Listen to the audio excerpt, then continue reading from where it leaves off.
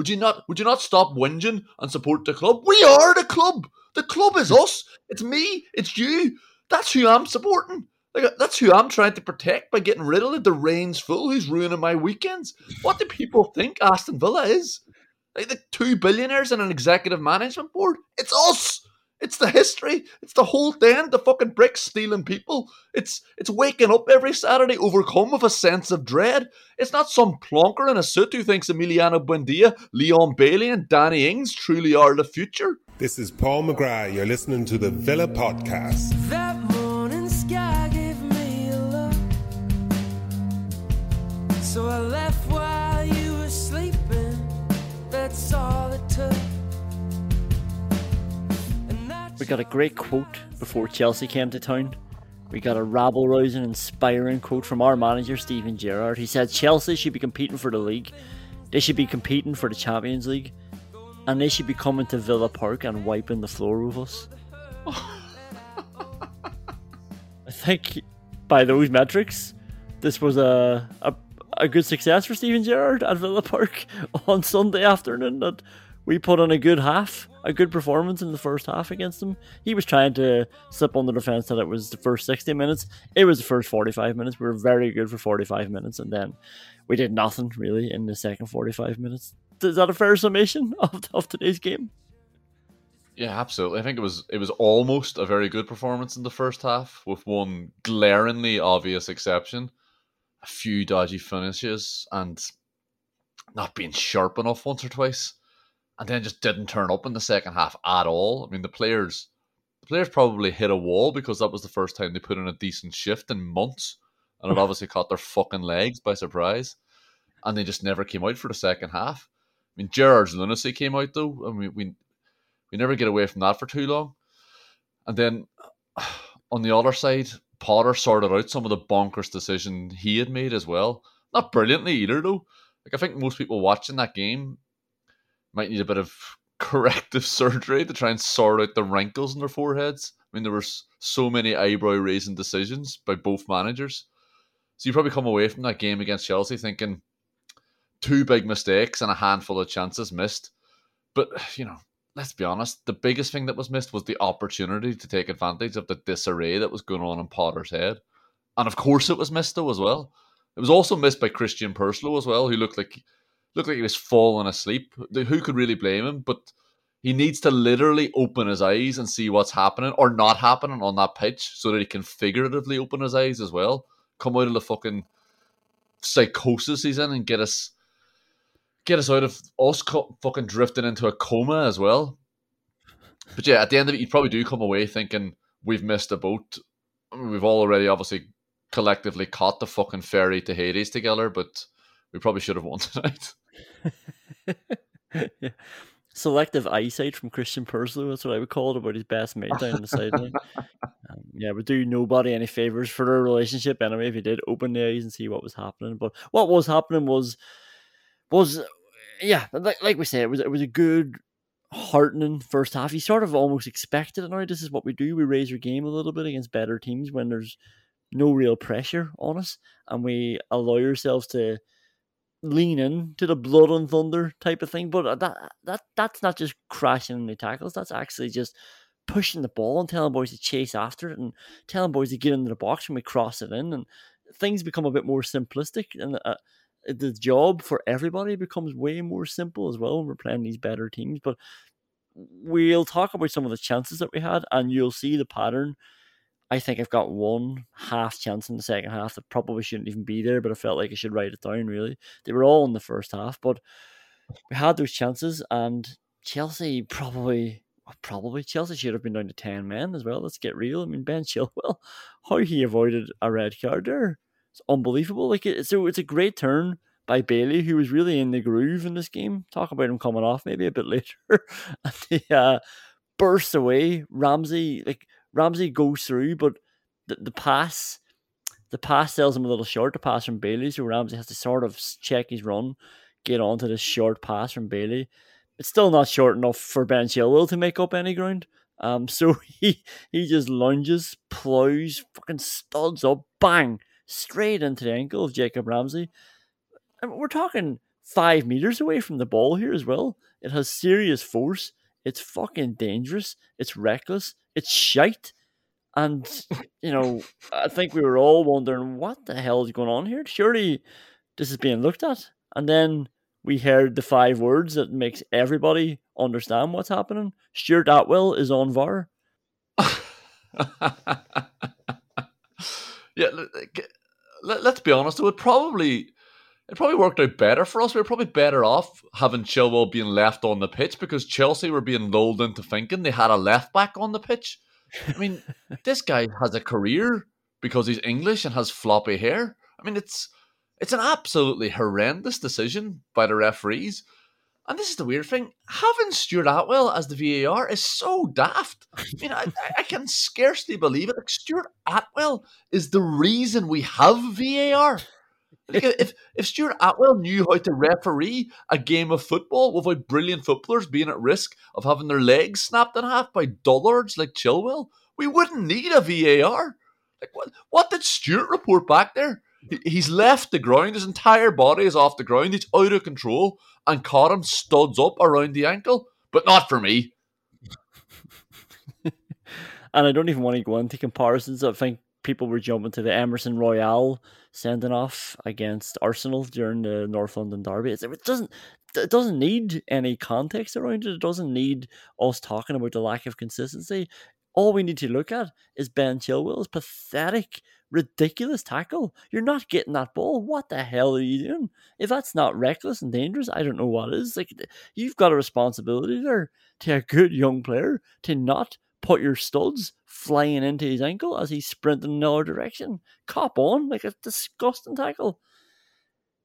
Anyway, the 2 goals that eventually undone us. The first one, Jacob Ramsey takes the ball off Ben Chilwell. Not that Micah Richards seemed to realise this at half-time when he was trying to do the analysis of it. He said Ben Chilwell gets away from Jacob Ramsey far too easily.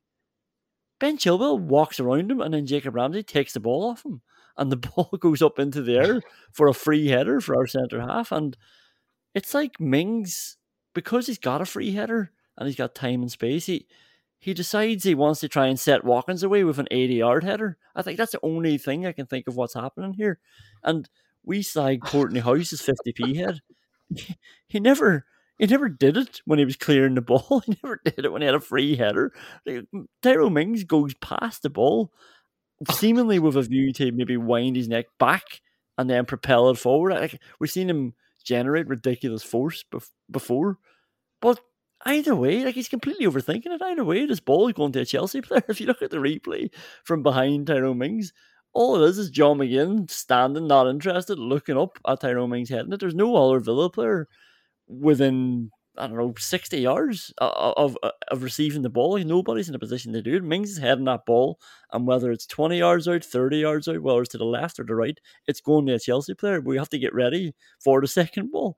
And he's completely overthought this, and he set up Mason Mount for a nice finish, it must be said. Yeah, you're right. The first thing you say is absolutely spot on. I mean, Ramsey takes the ball off Chilwell. Like, essentially, Chelsea have lost the ball.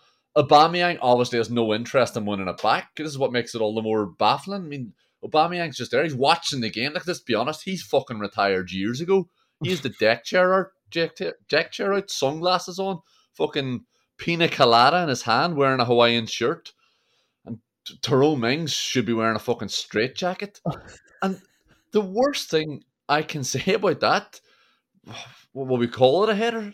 The worst thing I can say about the worst thing that happened in the Premier League this weekend is it's the worst thing Mings has ever done. I mean, centre half Tyrone Mings has jumped under the ball by half a foot before, which is fucking mental. But do you remember Nyland tried to throw the ball to the left and he threw it to the right to Raul Jimenez? Like, that's the level that this is at. Like, how has this happened to us again in the space of 3 years? You can't be hitting the ball in the opposite direction to the way you try to. The opposite direction. Fucking madness. That's very fair. Like, we're not raising the bar too high when we're saying that. If you're trying to hit it in one direction, at least hit it in that general vicinity. At least hit it to the left, and then we'll worry about the accuracy. The second goal isn't much better from an Aston Villa point of view. It's a Mason Mount free kick. I mean, does Mings need to foul him? I don't know. Am I being too harsh here? I'm always amazed at pro footballers' inability to not freak out in the tackle. It's always win the ball or fucking clean the man. They never just seem to shuffle their feet. You know, Mason Mount has knocked us through Tyrone Mings' legs, and I feel like Mings could really just do with taking a couple of steps back and readjusting himself. But he feels like he has to go to the ground and take him off his feet and just manage the position. Keep your fucking head. Anyway, look, that's probably being a bit harsh on Mings or just looking at that too deeply. This sort of stuff happens all the time. But Emi Martinez, do you remember Alexis Sanchez's goal in the 2015 FA Cup final against Shay Given? Mm-hmm. And that still annoys me to this day. People talk about an Alexis Sanchez screamer, and I'm always looking at where the ball went into the fucking net, and Shay Given doing his best Jordan Pickford impression, just flapping at this ball in the middle of his own goals. It's like he can't get up to the crossbar. And I don't know what Martinez is doing there. He's trying to guess getting over to the other side, and guess what? It doesn't go to that side. It doesn't even go to the other side. It goes straight down the middle, and you've done yourself. Like, what happened to the walls at that side and at this side? And if I can get across when it goes across, great. Yeah, like, where's he going is the obvious question. The free kick, and more importantly, the wall, is a really good distance out for Emi Martinez. He doesn't need to be guessing. Wait, the angle on the free is got it that Emi Martinez can stand in the middle of the net. Stand in the middle and react when you see it appear over the wall. Like, the other thing is, why are you trying to predict where Mount is hitting a free kick that he doesn't know where it's going to go on himself? Like, Emi Martinez has tried to predict where the turbulence created around the ball with no spin on is going to aim for. Like, the turbulence isn't aiming anywhere. Just wait, Martinez. It's fucking madness. Stand in the middle of your goal, catch that ball, and shout out cherries. It's fucking pathetic for Martinez, who, if we're being honest, he isn't on it as much anymore. I know you're won over by him talking about having a checklist in his locker, but you have to fucking remember, he's being interviewed by Ben Foster when he was talking about that. Of course he came off well. Of course he seemed meticulous. Of course he seemed like a top keeper still. What's with the unprovoked attack to the Fozcast?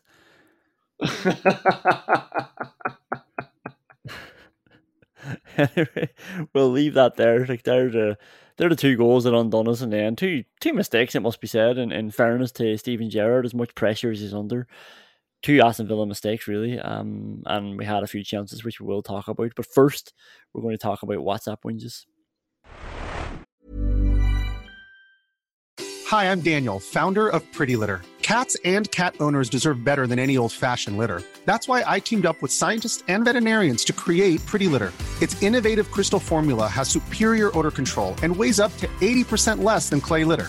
Pretty Litter even monitors health by changing colors to help detect early signs of potential illness. It's the world's smartest kitty litter. Go to prettylitter.com and use code ACAST for 20% off your first order and a free cat toy. Terms and conditions apply. See site for details. Burrow is a furniture company known for timeless design and thoughtful construction, and free shipping, and that extends to their outdoor collection. Their outdoor furniture is built to withstand the elements, featuring rust-proof stainless steel hardware, weather-ready teak, and quick-dry foam cushions. For Memorial Day, get 15% off your Burrow purchase at burrow.com/ACAST, and up to 25% off outdoor. That's up to 25% off outdoor furniture at burrow.com/ACAST. Planning for your next trip? Elevate your travel style with Quince. Quince has all the jet-setting essentials you'll want for your next getaway, like European linen, premium luggage options, buttery soft Italian leather bags, and so much more. And is all priced at 50 to 80% less than similar brands. Plus, Quince only works with factories that use safe and ethical manufacturing practices. Pack your bags with high-quality essentials you'll be wearing for vacations to come with Quince. Go to quince.com/pack for free shipping and 365-day returns. Only one fine this week. Ollie Watkins, our striker, taking a shot that ends up going out for a throw-in. I mean, just as much as a fullback needs to keep his crosses from going out for a goal kick. a striker really wants his shots at least going out for a goal kick. It can't be going out. Can't be going out for a throw in at the other side of the pitch. He drives in from the left. You often see Ollie Watkins doing this. He's got that great touch where it looks like he's putting it too far ahead, but he goes at it with such power, gets there before anybody else, and then he fucking slices that bad boy 70 yards across the pitch. And he can't help but laugh, but I do feel like he's very aware of the noise around Ollie Watkins at the minute. And they tried to take him out of it by moving him out to the left, and I thought, we'll see a bit of work rate, and that's a good starting place for him, but I just don't think it really clicked for him.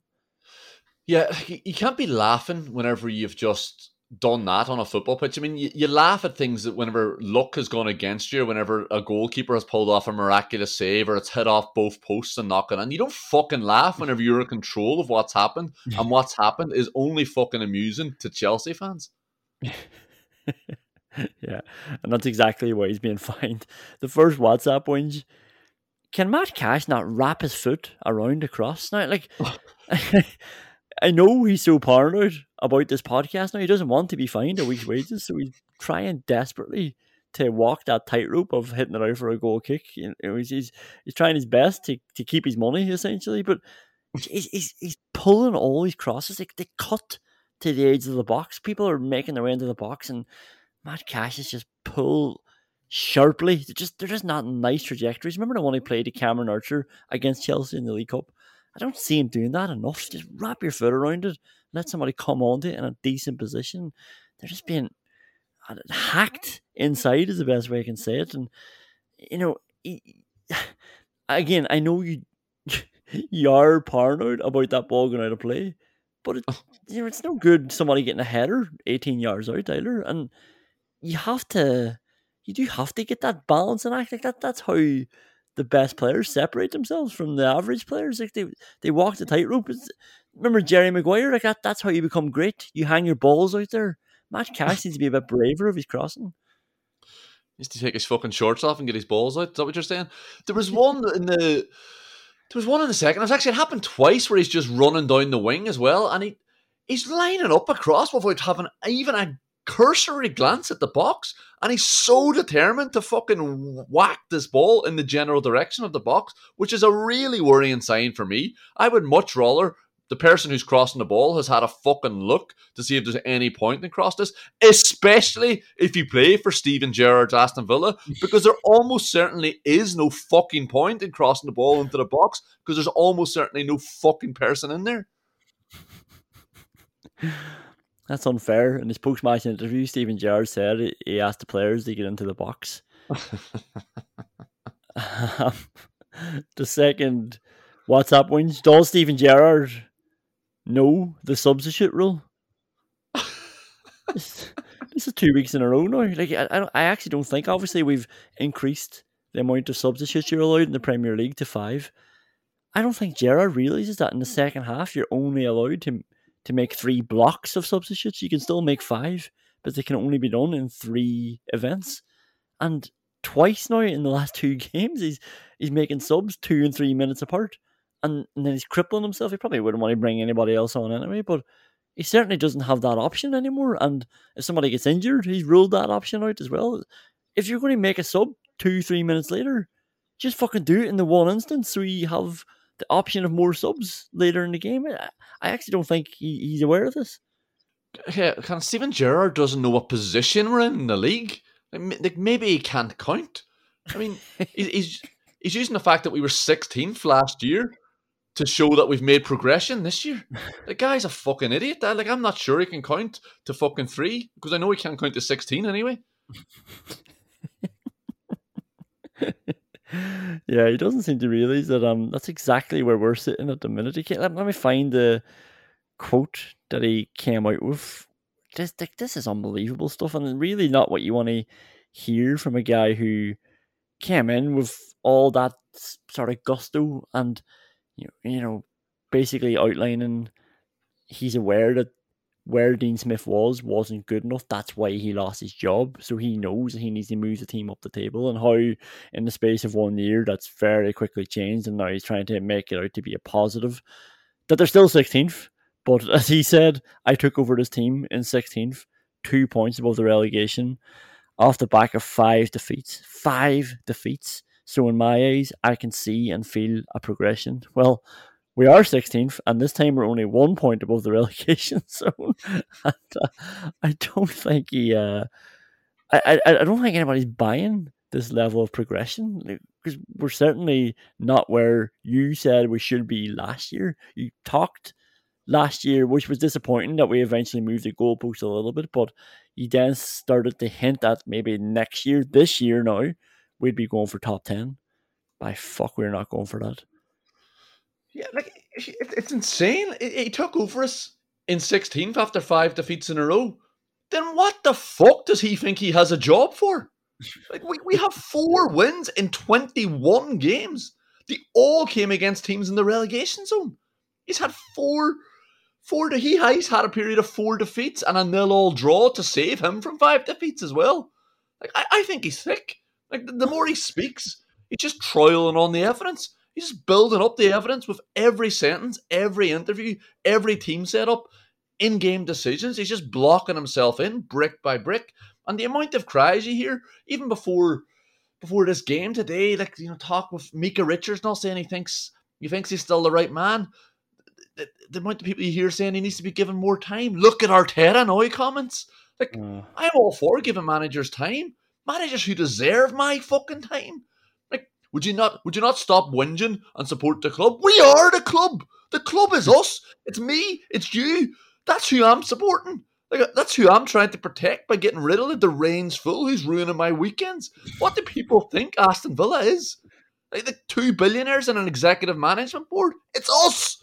It's the history. It's the whole thing. The fucking bricks stealing people. It's waking up every Saturday overcome with a sense of dread. It's not some plonker in a suit who thinks Emiliano Buendia, Leon Bailey and Danny Ings truly are the future.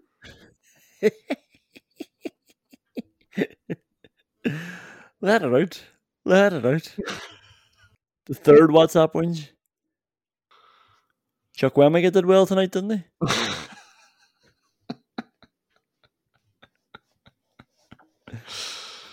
Too bitter? Yeah, it's too bitter as well. It just brings up all the emotion of me thinking that Steven Gerrard didn't manage the situation particularly well either. Even Chukwuemeka is getting a free pass now in this current setup. Well, if you don't like that one, I don't know if you like the fourth and final WhatsApp ones. Why does Gareth Southgate think he has to wear a suit to watch a football match in Birmingham?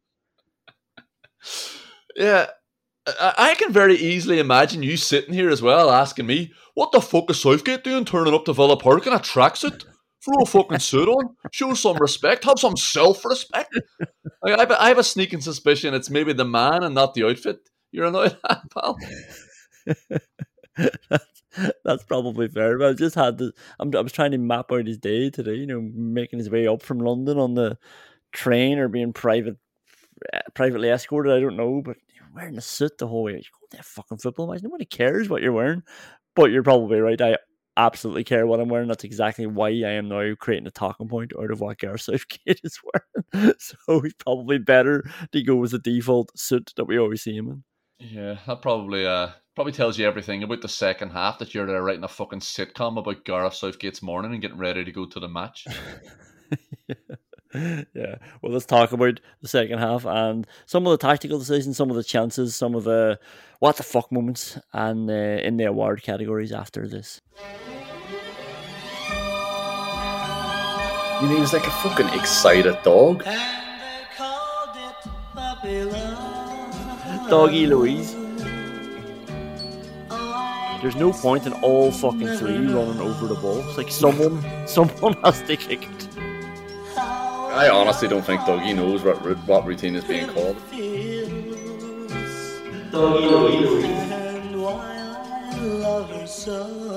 mean it's like a fucking excited dog? Like just happy to be there. McGinn and Buendia run over the ball and fucking Doggy comes bounding in. What are we doing, guys? Running over the ball? Is it? Oh, that looks like fun. Oh, you guys are the best. Dougie should have spent the next 20 minutes licking his neck, snapping at his ankles, humping his leg. like a good boy. Like it was, That looked like fun. Oh, you guys are the best. No, where are you going? You're the last one. You have to hit it. That's a bad doggy.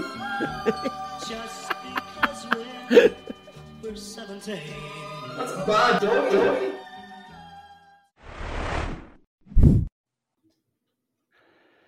Okay, the Rosenthal Award. I mean, this game did start well for Aston Villa, and it was impressive that even with a good start being undone by whatever Tyrone Mings was trying to do, we reacted well and we got back on top again. And it could have been so easy to fold, but they didn't let that happen. They kept the vibrancy. I'm wondering though, it's a bit like Stephen Kenny's Ireland. Sometimes I wonder now, are they just exerting too much energy? Like, are they trying to? Well, look, sorry, this is being far too kind. As if this is a pattern of Aston Villa, exerting so much energy and then running out of steam. Like they're very much not exerting any energy in general. But in the type of this game, that they just like blow their load and have nothing else to bring in the second half. And as soon as Chelsea got their foot in the ball, it was game over. But it starts with Danny Ings snatching at that left-footed chance. And it was a good snatch because it just broke in the box for him. It was sort of headed and it broke down. He was sharp onto it. Save comes out. Douglas Luiz volley dazes the box. I like that he just let it hit his foot, hit his instep. He forced the save. Like that's what fans want. Just force the save, especially early on. And I was just thinking about John McGinn in that position. He would just fucking lace that over the crossbar, whereas Douglas Luiz just lets it hit off his foot and makes Kepa push it away. The crowd are going nuts, and then that I suppose the best chance then came after the Mason Mount goal, but it was Leon Bailey. Like this is a big nomination anyway. But Ashley Young has a little nutmeg on the left hand side, and I'm crying that he's not getting the free for obstruction, but John McGinn gets it all around the byline. He lifts it across. A good ball from John McGinn. And then Bailey, I don't know what he's expecting, and he just lets it hit off his head. He's inside the 6-yard box there. He's got a free header, and he just lets it hit his head, and it still almost goes in, even though it just hit the top of his head and hits the crossbar and goes over. Yeah, just back to the Dougie one. I mean, a constant refrain from this podcast is to know your players, and to be fair to Dougie, he had no reason to suspect that Kepa was going to understand he could just walk over and pick that one up. I mean, Dougie on a normal day chose well in deciding to get Kepa involved in the game. Yeah. And thinking about what McGinn did, yeah, you're right. He might have tried to lace it as hard as he could. He also might have tried a fucking diving header. The Bailey chance, so Jesus Christ. I mean, like that all starts off with Loftus-Cheek deciding to give Ashley Young a hug, and then John McGinn all of a sudden decides to come out of retirement. And then Leon Bailey nearly put this fucking podcast into retirement. I mean, when you see things like that, it doesn't really make you question Bailey. It makes you question your own life. Why do I support Aston Villa? Why the fuck do we do a podcast? What's the point of it all? Like, there's certain things in your life you should be able to rely on, and someone heading the ball into the net from 6 inches out used to be one of them. But maybe I'm not thinking properly here. Maybe Leon Bailey being a constant disappointment is something I can rely on. It's so lousy on one of his better days. That's the big moment. Like, that was a big chance. And like I felt, we'll talk about it later, but when he was fucking livid coming off, I was right there with him. I was like, yeah, this is a strange decision. Ashley Young again, lovely ball down to Ollie Watkins. Just send the boys running, make them run. Watkins gets it, he pulls it back to John McGinn. It's a good pullback from Watkins. Shit McGinn shot, really. It's just batted away. Like, pretty bad from Kepa. Ramsey does well here. Like, he buries it low and hard. Super save from Kepa. Like, he's read it well. He's gotten down so quickly. His right hand strong. Ings has a lash out of his left foot. Ridiculous save at the near post from Kepa, who's just throwing his limbs around the place. And then it comes out to Douglas Luiz. It does the box. Bit of filth. And then he blazes it over, and eventually he does a bit of lovely footwork to get it onto his left foot, and then he goes for that top right corner and he just lifts it over. But it was offside by that stage. Yeah, the Kepa makes the second, third, and fourth saves of his career. It's not good. It's not good for McGinn. We'll assume he's going for the keep Kepa involved in the game approach there, but unfortunately it doesn't work out, and we're probably being too kind. And even though it is a brilliant save, I think Ramsey has to bury that. I mean, he does drill it pretty well, but if he hits that anywhere near the way Jacob Ramsey can hit the ball, or anywhere near a professional footballer can hit the ball, it goes in regardless of what Kepa does. Ings, it's an absolutely crazy save from Kepa. I mean, he throws an arm out, makes himself big, but he keeps it out. That's all he can really do.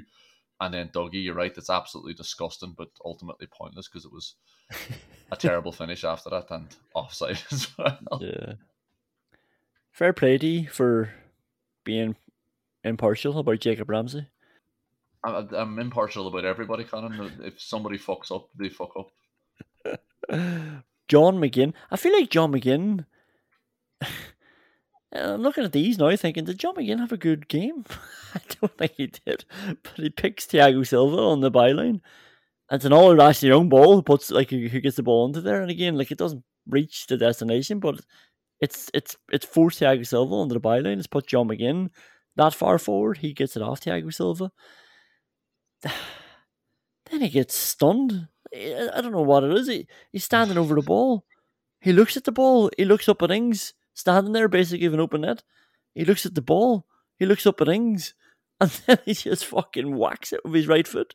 And why he did not just roll that 5 meters to Danny Ings, I'll never know. Yeah, is doing the right thing, passing the ball to the centre forward in the 6-yard box still the right thing if the centre forward is Danny Ings? It's that imponderable question. Should you keep doing the right thing, or is the right thing to not do it whenever it's the wrong person on the end of it? And I'd suggest, to be fair, Danny Ings being the striker is neutralised by McGinn being the lad not passing the ball, and he should obviously cut it back. So we just could get the fucking inevitable renaming of the Rosenthal Award to the Ings Award over with. It is getting very close to that. Maybe we'll leave it for when he gets signed by somebody else eventually. We'll maybe name it after him once he passes on, because he's winning this a lot and he doesn't play that often. Danny Ings takes the ball to the right. All the space is on the left. He just laces it. I mean, Cucurella's all over the place at this stage, so I wouldn't have minded just seeing him going back inside and having a shot off his left. And then this is the cracker save from Kepa. I mean, Ramsey plays it to Bailey. It's a lovely ball. Just that one inside the defender when the winger's going to the outside of him. He's forcing to get it at the other side. It's pretty shit from Chilwell, because Bailey does shift it back on his left. I don't know what Chilwell's expecting, but Bailey turns sharply. Chilwell gets completely done. It's a great ball across from Bailey. Ings is flying through the sky, diving header, 3 yards out. I think he's done everything right. And Kepa has just ratted again. He's flying through the sky with him, and he's diving backwards, and he manages to get it over the bar. It's a super save. Yeah, it's absolutely delicious from Bailey initially. Made a lot easier by the fact that Ben Chilwell was his marker. And to be fair to Ings, you're right, he doesn't do very much wrong, and it's an absolutely ridiculous save. The previous one to that is this is what Danny Ings is. I mean, he decides not to run a Cucurella. Then he decides not to pass to Dougie, who's in acres of space at the D. And you're thinking, all right, he's not going to pass the buck or the ball. He's taking responsibility, but then he just fucking decides to pass it to Kepa's chest anyway, so we'll point the ball at. Yeah. There was another Ings header from a bad Matt Cash cross that's flashed over. And then, the only thing I can remember in the second half really was that John McGinn, the tame volley at the edge of the box. Deep Douglas Luiz free that went in and broke out to the edge of the box, and McGinn keeps it down and Kepa saves it. That was it. We really didn't put them under pressure at all in that second half, which is probably disappointing after the first half. And I don't know if I'm missing anything there, but I think the winner for me anyway is the Leon Bailey header. Yeah, oh no, absolutely. He's under the bar and he gets it over it somehow. It's ridiculous. Yeah. Only two ones to pick through on the Peter Enkelman What the Fuck award. What did you think was worse, the Mings header or the Emi Martinez letting in the Mason Mount free kick? Also, Emi Martinez had a ropey pass to Douglas Luiz as well, just making sure he was awake. And Douglas Luiz was awake, in fairness. He reacted quickly. He just played him very short in his own box, in the middle of the box as well.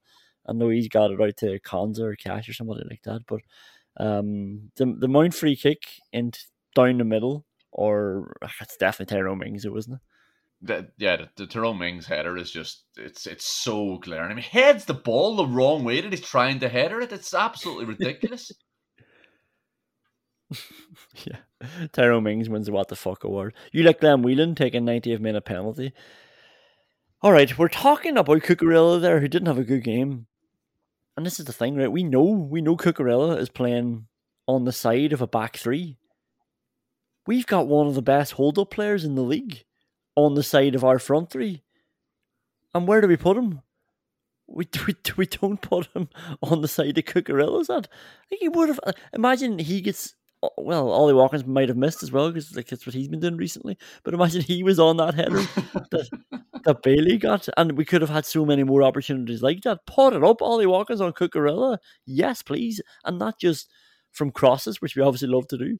From Emi Martinez having the ball, get it out there. Just a fucking little fullback on Ollie Watkins and back into him. Let him take every single ball, and we're up the pitch. Like, why were we not exploiting that at all? Yeah, like it's mad. Potter was a mess. I mean, the starting lineup was bonkers, and there was far too many changes being attempted in game as well in the first half. I mean, Ruben Loftus-Cheek started right wing back, then Raheem Sterling. I mean, let's get real here. That's not going to work. There's a midfield two that were too easy to play against. They had no shape. It was 3 versus 2 if we're counting McGinn, and Loftus-Cheek and Kovacic were just pouring out of midfield, racing out to help their fullbacks, getting forward, and they made Doggy look like such a fucking good boy. I mean, we gave him a few treats during the week there, and then Potter just fucking let him off the lead as well to go running around the park. Imagine Doggy was shitting all over that park, and Potter didn't fucking think to pick it up after him. But the most frustrating thing is that you're absolutely right. We had a centre forward and a winger in our front three. They had a centre half and a fullback in their back three, and we decided to match them up. Let them Bailey off the should have went the other hook. side. Put our winger, exactly. We put our winger on their fullback and our centre forward on their centre back. They both got a bit of joy, but let's think bigger here. Let's think about where Chelsea might be weak and how we might exploit that.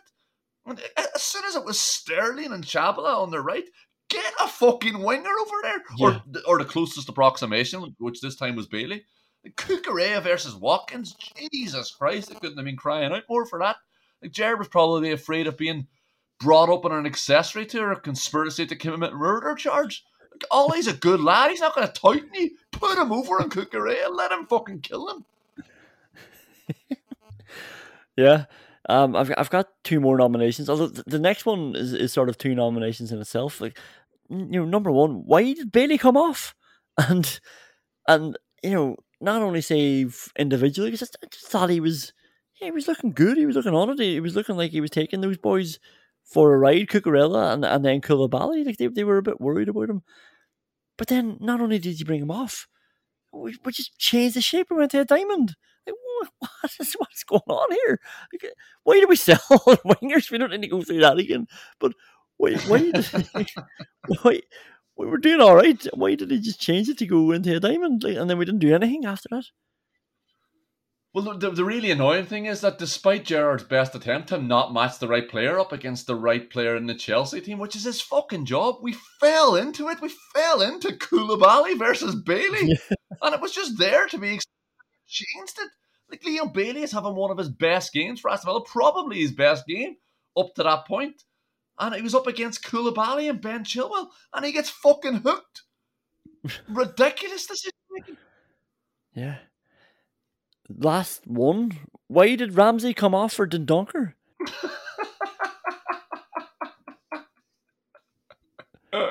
There's probably a bigger question. Is why the fuck did we sign Dendoncker? What is he? I don't know, but I did see somebody asking, did we sign the Wolves Dendoncker or did we sign just a less mobile, worse footballer version of him? He's not doing anything, is he?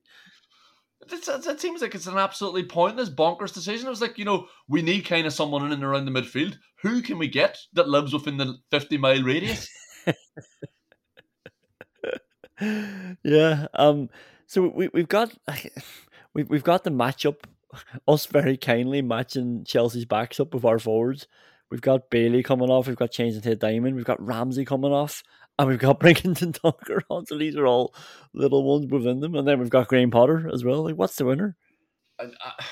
Just because it's such a persistent problem, like I think we have to give it to matching our forwards opposite our defenders. It's insane. I mean, going into these big games, you have to have a plan of how you're going to win, and that plan has to be centered around where you think the opposition is weak. And whenever you're playing against a team like Chelsea, that generally doesn't exist. So it's really fucking difficult for the manager. You might even just think of something really basic, like how can we get more set pieces? How can we get the ball in the air around John Stones? You know, whatever it happens to be. But whenever they're playing fucking Cucurella at left centre-back, then you know what the fucking answer is. It's get after him. And whenever Raheem Sterling's at right wing-back, the answer is get after him. And we didn't fucking do it. We didn't react to that at all. And that's just unforgivable. Because that's the fucking job description that Steven Gerrard has. Yeah. The Vyman meter going up, Ashley Young, of fucking course, and he's not even going up. Well, do you know what? Andy Vyman's rebirth as a prolific goal scorer, I think, is fitting now, because Ashley Young's not just going up in terms of attitude and giving it your all. And what a great fucking lad. You know, what a likeable lad. He's going up because he's playing really well, and he's never looking phased defensively, and he's actually just been such an influential player for us in attack as well.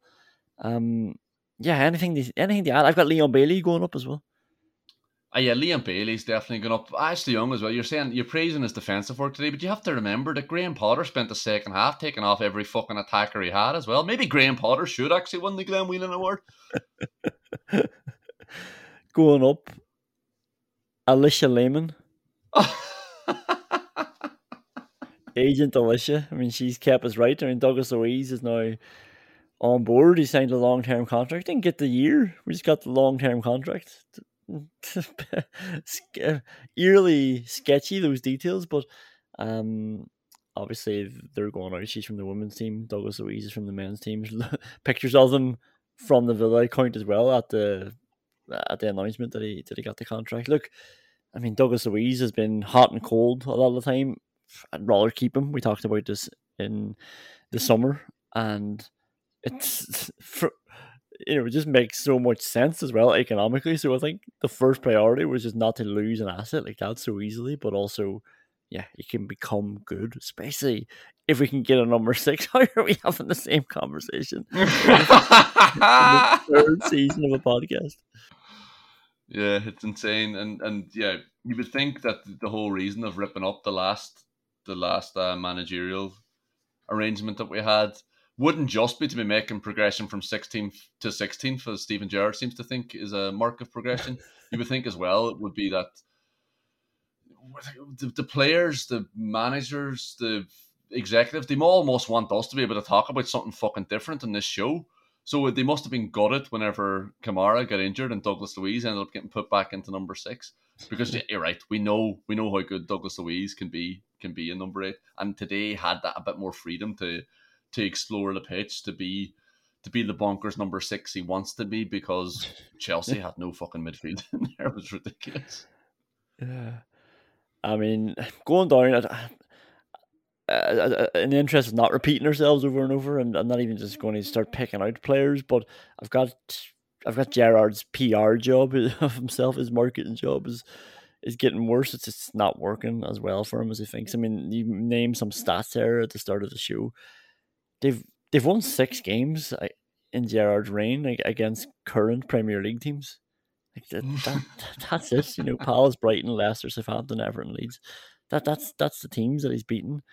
Obviously it's getting worse in the recent months. We take out those first 6-7 games as well. It's pathetic. I think they've gotten 11 points from 18 games against teams who are currently in the Premier League that they've played. Like that's madness. Like, it's absolutely fucking pathetic. And you know, we sort of touched on that already, but I also have Gerrard ignoring the fans as well, week in, week out. Sometimes I don't, I'm not going to the games as much, so maybe I'm just not as tuned in to that sort of formality, come over, clap the fans. You know, even when you're being booed, or even when you play badly, you lose a game, you go over and clap them. And I understand. Well, you know, I've been to plenty of games, you know, not just Villa games. You do expect to see it. You wait around for it. Sometimes even just a clap for the effort or whatever.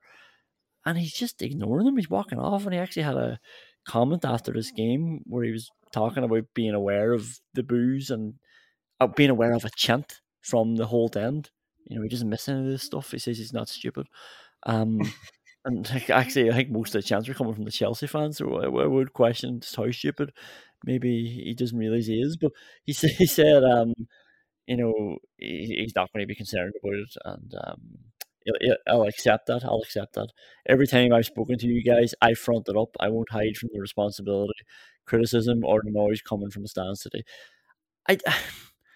I do feel like that Gerrard thinks the most important thing in management is fronting up, is facing down adversity in this intangible way. He just talks about having the metal to take it on the chin. Like, I think that's what he thinks he has to do to ride out a storm.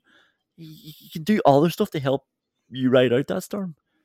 Yeah, it is strange. Like, people who aren't stupid always have to clarify the fact that they aren't stupid, don't they? And you're talking about like he's standing at the front of the ship with fucking waves crashing into the ship, and he's just standing there with his arms out saying, "What else you got? I can fucking take it. Fucking get the sails down. Get your men into a decent shape. Fucking get the oars in. Fucking see this storm out. Don't just be standing there taking it in the face, getting blown back across the hull. What the fuck are you doing, Stephen? What the fuck am I doing? Get myself into a sailing analogy as well. That was tricky. If we were sailing around the South Pacific, there wouldn't be a storm.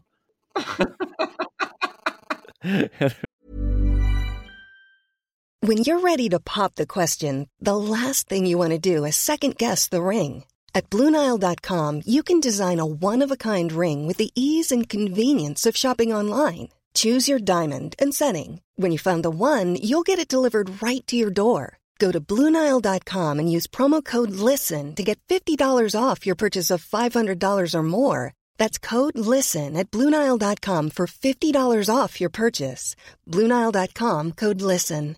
I'm Sandra, and I'm just the professional your small business was looking for. But you didn't hire me because you didn't use LinkedIn Jobs. LinkedIn has professionals you can't find anywhere else, including those who aren't actively looking for a new job, but might be open to the perfect role, like me. In a given month, over 70% of LinkedIn users don't visit other leading job sites. So if you're not looking on LinkedIn, you'll miss out on great candidates like Sandra. Start hiring professionals like a professional. Post your free job on linkedin.com/people today. Questions we can't answer, but probably will. We've got another game on Thursday night, so we might as well save some content for then. Why did Jurgen Klopp's comments about City and Newcastle and PSG cause such division? I mean, even amongst professional sports writers, you know, people who are supposed to be paid to analyse and write about football, some journalists were coming out sort of very snarkily pointing out that Liverpool bought Darwin Núñez and they bought Van Dijk. And the fuck are you talking about? Like, as if Liverpool say bought Darwin Núñez, spent all that money on him over Haaland, for example. So some people, like you say, Martin Tyler's perfect example. His famous quote is, "He only cost 50 million, you know." Total bullshit. But like, this is how quickly these people swallow that stuff. And I mean, yeah, Liverpool saved up for a little treat for themselves with Van Dijk. And you know, and then they've been paying for it ever since, really. But and this was after Man City went out and got John Stones and went out and got Laporte, who was supposed to be the last piece of that jigsaw. And Pep needed Laporte and went out and just splurged fucking 40 odd million on Nathan Ake just to have lying around, and went out and got Ruben Diaz and went out and got a Kanji and every type of fullback you could want. Probably 6 different fullbacks around the 30 to 60 million mark. Like, it's just the sort of stuff he's doing for the crack. And Jurgen Klopp came out and said he was sort of annoyed at the question as well. You know, he was very right to point out, you know the fucking answer to this. Like, you want a comment off me, and now this is going to be the headline. Now people didn't say this, but now people are going to be slagging me for whinging about Man City's money, and he said nobody can compete with Man City. We can't act like them. It's not possible. Newcastle have said there's no ceiling for that club, and he's absolutely right. The sporting director. Congratulations. Some clubs have no ceilings. We do. I mean, what was wrong with that, and how have some people so quickly lost grip of what's happening there with those 3 state-owned teams? Yeah, I just want to pull you up on something there. You say they only spent 51 million on Haaland, and they're claiming that, and that's a lie. They did only spend 51 million on Haaland. They just didn't fucking tell us it was 51 million a year. But like, you're asking why your pals in the media, don't seem to understand this. And I'm all for normally jumping on and slagging them off, as you know, but Pep still has the fucking gall to imply that he's being hard done by. Yeah. The fucking state of him during that game as well, after Foden had his goal ruled out because Haaland fucked Fabinho to the ground and then galloped through and kicked the ball out of Alisson's hand. And he's such a bizarre combination of narcissistic, paranoid, defensive. Like, he's watching the game, he can see it happen, and he can surely just have a fucking look himself. Get a stream on the bench. Your fucking owners are loaded. Go have a look. Don't go fucking all in on this, jumping around like a narky prick. Your sugar daddies aren't in this to create an atmosphere of weird cunts. Like, do you think they spent 100 million quid on Jack Grealish's haircut for you to undo it all by getting the neutrals on City's back because you're a moaning arsehole? You're so paranoid you think the fucking atmosphere in Anfield impacted the decision making of a lad in a van 200 miles away? Yeah, he's so pent up about Anfield, and that's exactly what he said afterwards. And as well, he said, "This is Anfield," as if to say, "What do you expect?" He's just expecting everything to go wrong when he goes there. When they play Liverpool, when any decision's up for question. I mean, which decision could we have been looking at? We could have looked at any old one there to roll that one out. Martin Tyler again. I can see when you watch it a bit more closely, you can see why some Liverpool fans are so paranoid about Martin Tyler as much as Pep is paranoid about decisions going Liverpool's way. Because Martin Tyler said afterwards, Salah's just scored this fucking unbelievable goal. The atmosphere is shaking in Anfield, and Martin Tyler said, Man City have had a goal ruled out. That's the story. It's not the story. They've had a goal ruled out for one of 2 fouls. They would have looked at any of them and rolled it out. 2 fouls that Anthony Taylor, of course, ignored because he was just ignoring every fucking foul in that whole game. But Pep is just so pent up about the Liverpool thing. It's so weird that somebody who wins so much, that he just can never be happy because that's always going to grind his gears. He's never going to let this Liverpool thing go and this Klopp thing go, and that's why then you see Klopp also then getting so worked up, by Pep, because obviously Pep's a fucking bollocks, and then Klopp starts going mad with the crowd and getting them going, and everybody's just running on high emotion at that stage. But Pep is going to win the Champions League this year, and he's not going to forget what it feels like coming to Anfield. But yeah, coming out and saying this is Anfield, what do you expect? I don't expect the fucking referees to make a good decision. Maybe that's what Pep Guardiola is talking about. It's fucking madness. This is the only place in the country where you might see a VAR given a perfectly good reason to overrule a goal. Maybe he's got a point. Maybe there's something about Anfield that makes the referees make the fucking right call. I don't know. It couldn't possibly be the fact that he's implying that he didn't think that those goals should stand. Yeah, anyway, look, that's all it wrote. Our precious 4-game unbeaten run has come to an end. 1-1 where you can look at it now. It's a draw of 10-man leads, it's a draw with Forest, and it's another loss at home. I think that's 8 losses that Steven Gerrard's now overseen at Villa Park in the league. Yeah, look, we move on to Thursday. It's Fulham and Brentford next. They really are big tests. He's going to be in place for at least these games. I can imagine him being there anyway until the World Cup, even if things don't change and don't progress really. So it's going to be interesting now how these matches go, because there are 2 sides that are going well, and they can pick points off you. But I don't think any of us are going to be too happy if Villa don't win them. So it's going to be all eyes on these fixtures. We'll not do a podcast until Thursday night, rather than coming out on Thursday morning as usual. So yeah, we'll just keep a close eye on that one and see how it goes. And we'll just bounce along and yeah, enjoy the break, I suppose, in between now. So enjoy Monday, Tuesday, and Wednesday, folks. And we'll see you on Thursday. All the best. That wind is calling my name, and I won't wait, or I'll never get on. Even when we're on a budget, we still deserve nice things. Quince is a place to scoop up stunning high-end goods for 50 to 80% less than similar brands. They have buttery soft cashmere sweaters starting at $50, luxurious Italian leather bags, and so much more. Plus, Quince only works with factories that use safe, ethical, and responsible manufacturing. Get the high-end goods you'll love without the high price tag with Quince. Go to quince.com/style for free shipping and 365-day returns. Mom deserves the best, and there's no better place to shop for Mother's Day than Whole Foods Market. They're your destination for unbeatable savings, from premium gifts to show-stopping flowers and irresistible desserts. Start by saving 33% with Prime on all body care and candles. Then get a 15-stem bunch of tulips for just $9.99 each with Prime. Round out Mom's menu with festive rosé, irresistible berry chantilly cake, and more special treats. Come celebrate Mother's Day at Whole Foods Market